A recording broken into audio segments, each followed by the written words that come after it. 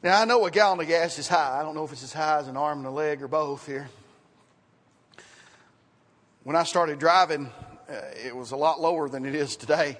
I think I can remember back in the mid-'90s driving back and forth from Burns, Tennessee to Nashville, and it was $1 a gallon.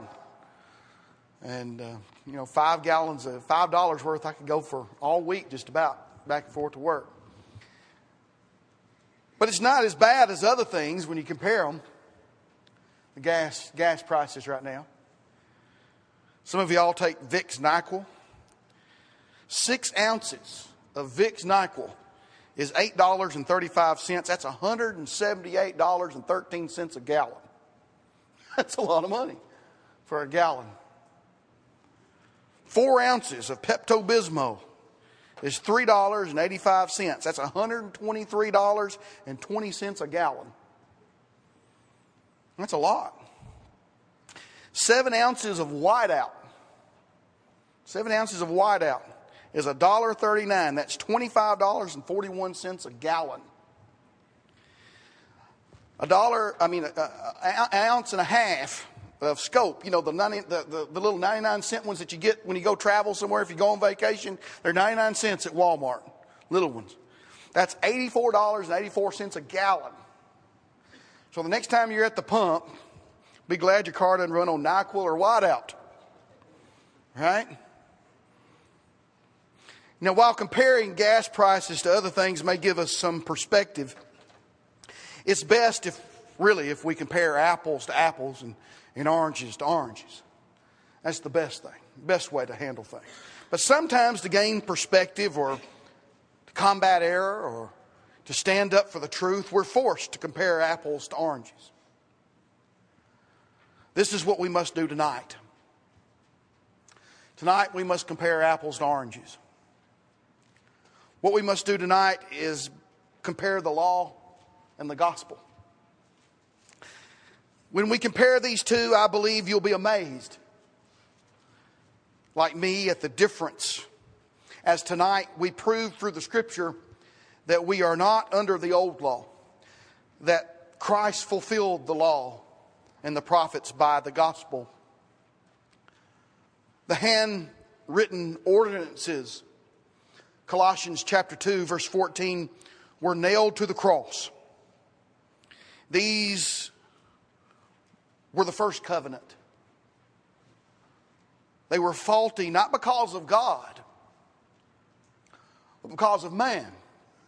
So, Hebrews chapter 8, beginning with verse 7, for if that first covenant had been faultless, then no place would have been sought for a second.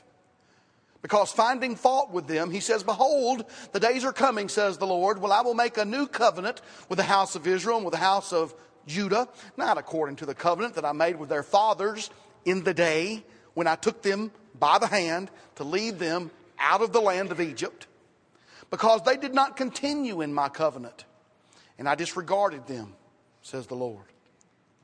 For this is the covenant that I will make with the house of Israel after those days, says the Lord.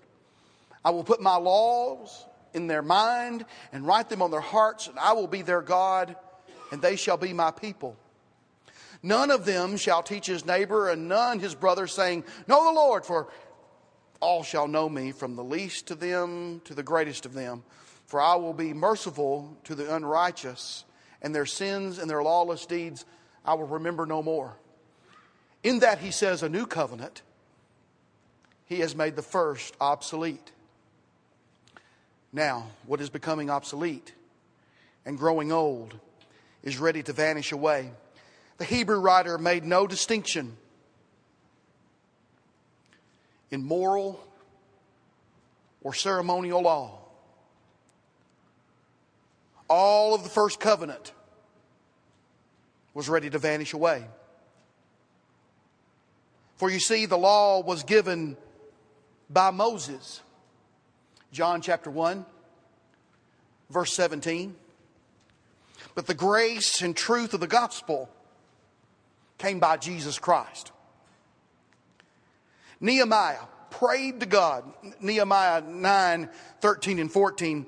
You came down also on Mount Sinai and spoke with them from heaven and gave them just ordinances and true laws, good statutes and commandments. You made known to them your holy Sabbath and commanded them precepts, statutes, and laws by the hand of Moses, your servant. Remember, the handwritten ordinances were nailed to the cross. Moses was great, but Jesus was and is greater. Hebrews chapter 3, beginning with verse 1. Therefore, holy brethren, partakers of the heavenly calling, consider the apostle and high priest of our confession, Christ Jesus, who was faithful to him who appointed him, as Moses also was faithful in all his house. For this one has been counted worthy of more glory than Moses, inasmuch as he who built the house has more honor than the house.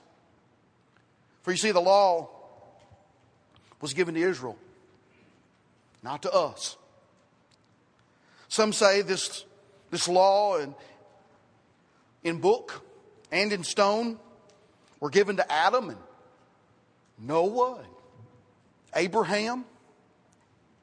But notice, Deuteronomy chapter 5, beginning with verse 1.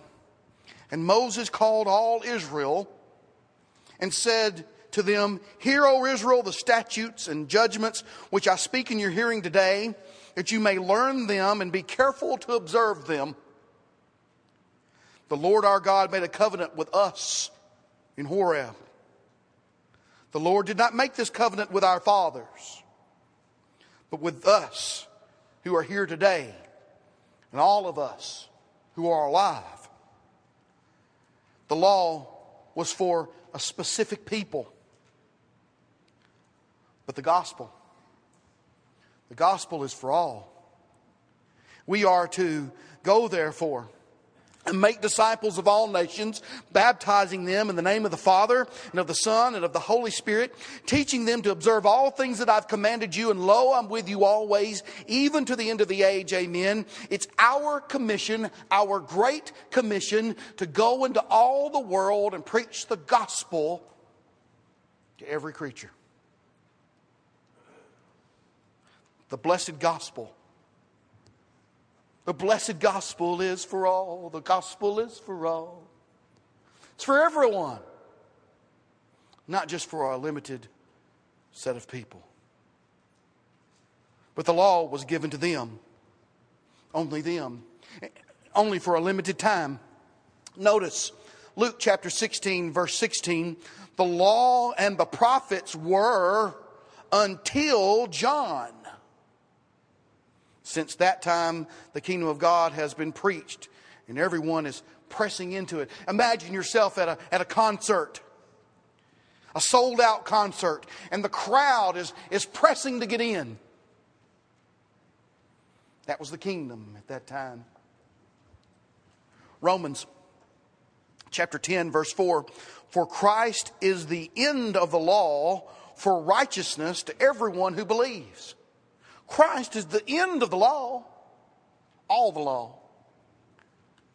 Galatians chapter 3 verse 19. What purpose then does the law serve? It was added because of transgressions. Till the seed, that's Jesus Christ, till the seed should come to whom the promise was made, and it was appointed through the angels by the hand of a mediator. The law was for a limited time, you see. But the gospel is to be preached until the end of the world. Matthew chapter 28, verse 20. Now, what was the purpose of the law? Galatians chapter 3, verse 24. Therefore the law, notice, was our tutor. The law was our tutor to bring us to Christ, that we might be justified by faith. But after faith has come, we're no longer under a tutor. The law was given to bring us to Jesus Christ. So now, being justified by our faith in Jesus Christ, we do not need the law. Jesus said, Matthew chapter 5, verse 17, "Do not think that I came to destroy the law or the prophets." What, Jesus? What? Don't think that I came to destroy the law or the prophets. I did not come to destroy, notice, but to fulfill.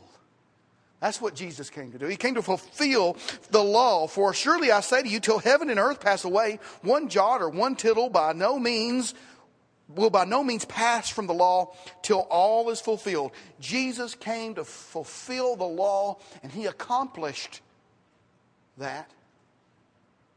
He accomplished his task, and there's no longer a need for any of the Old Testament law. Why would you want a law when you could have Jesus? When you could have the gospel? Hebrews chapter 7 and verse 19. "For the law made nothing perfect. On the other hand, there is the bringing of a better hope, through which we draw near to God." Now what could that better hope be? What could that better hope be? If you had two things to buy, if you had to buy two things and you had to decide on the two things, would you want okay or perfect?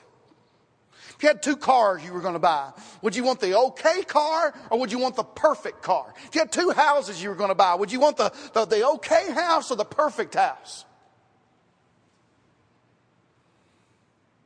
A perfect Jesus gives us a perfect law. James chapter 1, verse 25. "But he who looks into the perfect," notice, "perfect law of liberty and continues in it, and is not a forgetful hearer, but a doer of the work, this one will be blessed in what he does." We can fulfill this perfect law of liberty by bearing one another's burdens and so fulfill the law of Christ. Galatians chapter 6, verse 2. Did God make a mistake when he gave the first covenant? You know, there's a lot of people who say that God made a mistake and he had to come along and give us the second covenant. No, God didn't make mistakes. God doesn't make mistakes. Notice Hebrews chapter 8. Look at verse 7 first.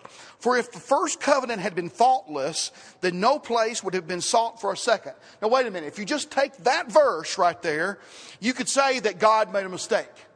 If that verse was just going to stand alone, you could say it. There would be an argument for it. But notice, because finding fault with God? No, look what it says. Because finding fault with them.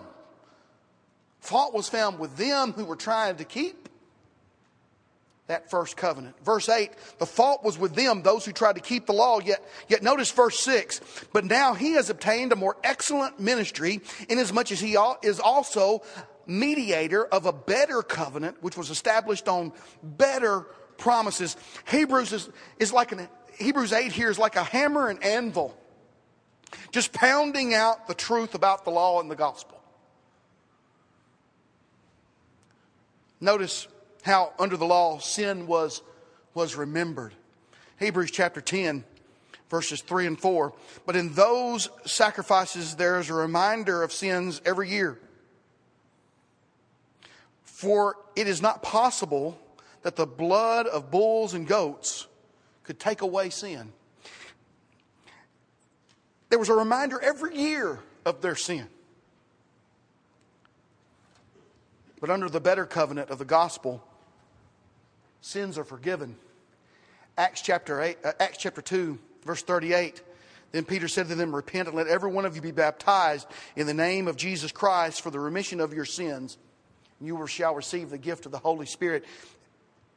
Sins are forgiven in the gospel. Sins are forgiven in the new law, the perfect law, the law of liberty, the law of Christ. Obedience to Christ saves. That's good news. That's good news. It's better than the law. Repent and be baptized. Peter put it another way. Acts chapter 3, verse 19. "Repent therefore and be converted, that your sins may be blotted out so that times of refreshing may come from the presence of the Lord. Hebrews chapter 8 and verse 12, for I will be merciful to their unrighteousness, and their sins and their lawless deeds I will remember no more. The law given by Moses, given to Israel for a limited time to bring us to Christ. This same Old Testament law made nothing perfect. Fault was found with the people who could not keep the old law. Sin was remembered, and the law could not justify them. The law couldn't justify them. Acts 13:39, and by him everyone who believes in Jesus is justified from all things from which you could not be justified by the law of Moses. Romans 8 verse 3. I'm letting the Bible do a lot of my talking tonight. For what the law could not do, in that it was weak through the flesh, God did, notice, by sending his own Son in the likeness of sinful flesh on account of sin. He condemned sin in the flesh. You see, the gospel came by Jesus Christ. The gospel is for everyone. The gospel is for everyone until the end of the world. Christ fulfilled the law and gave us the law of liberty, the law of Christ. It's perfect. It's better. Because our sins are forgiven.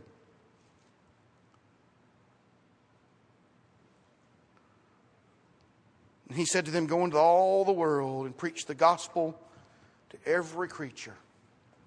He who believes and is baptized will be saved, but he who does not believe will be condemned. I talked to the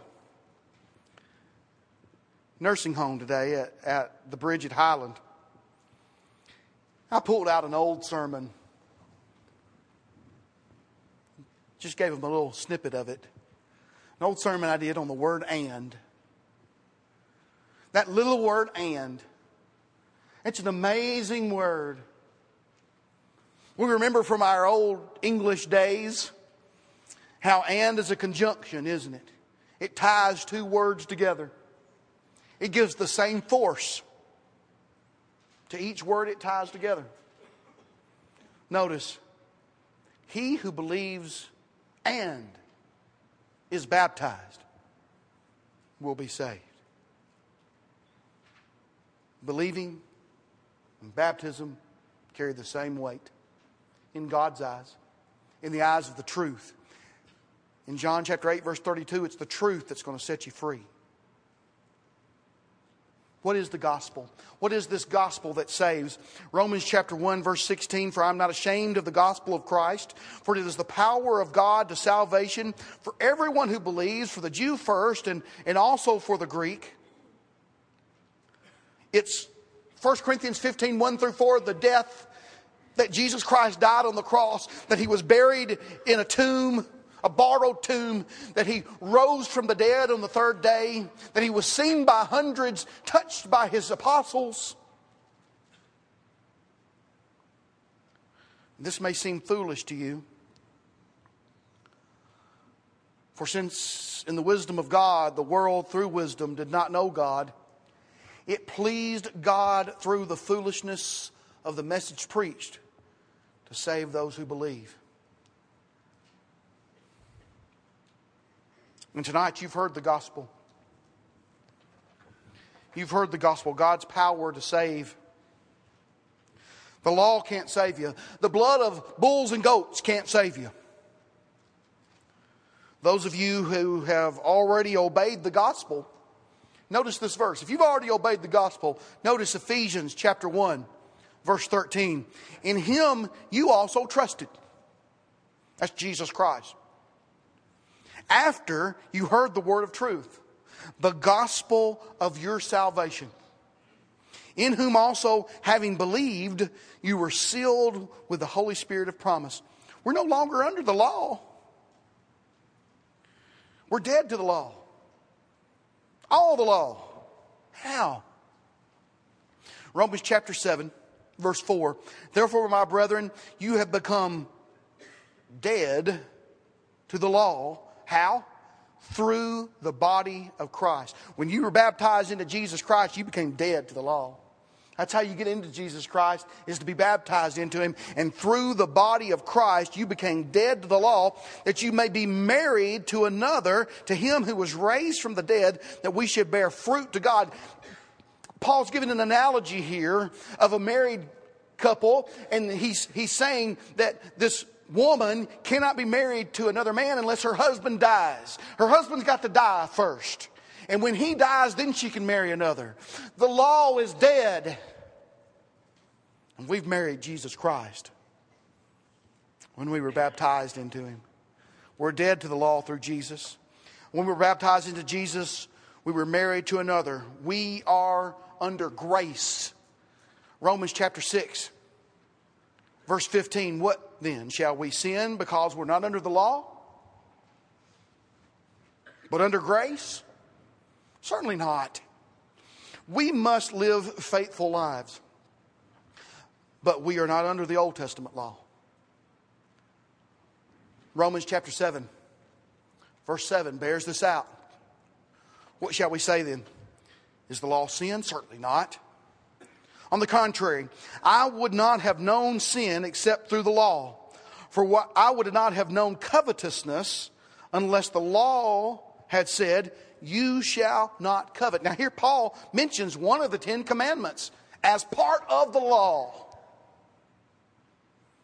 That same law we're dead to. The law we are not under includes the 10 commandments. They're more fully clarified, these 10 commandments, they're more fully clarified in the law of Christ, as we looked at earlier this month, except for the Sabbath, which is not mentioned. Now, next Sunday night, my Adventist friends are going to be back again. I love it when they come. I appreciate them coming. I really do. I put an ad in the paper for anyone come and talk to me about the Bible. One called me a crackhead. The only other one to answer was an Adventist. So I appreciate them for wanting to study the Bible and loving me enough to try to tell me what they believe the truth is. Next Sunday night, my Adventist friends are supposed to tell me how they separate what they call the moral law from the ceremonial law. But I do not see how. They have a long, tall mountain to climb. Because the law is the law is the law. And that includes the 10 commandments. As we've said before, all of the 10 commandments were clarified even more strictly in the New Testament, except for the Sabbath day, such as in Matthew chapter 5. Verse 22, verse 21, Jesus quotes the 10 commandments when he says, not to murder in verse 21. But I say to you that whoever is angry with his brother without cause shall be in danger of the judgment. Whoever says to his brother, Reka, shall be in danger of the council. Whoever says, you fool, shall be in danger of hellfire. Therefore, if you bring your gift to the altar and there remember that your brother has something against you, leave your gift there before the altar and go your way. First be reconciled to your brother and then come and offer your gift. Agree with your adversary quickly while you're on the way with him, lest your adversary deliver you to the judge and the judge hand you over to the officer and you be thrown into prison. Surely I say to you, you will not, by no means get out of there until you have paid the last penny. Notice, he's quoting a scripture from the law about do not murder, do not kill. But he clarifies it. Hey, if you even hate your brother, you're guilty. If you even hate him, if you call him fool, you're guilty. what you need to do is you need to, even before you, like us, if we took the Lord's Supper and we had something odd against our brother or our sister, even if we were going to, we should make sure we've got our relationships with each other right first. Else we'll be guilty of the body and blood of Jesus Christ. Jesus goes to the heart, you see, not to the letter of the law written with a finger on stone. No, he goes to the heart of the matter. Notice,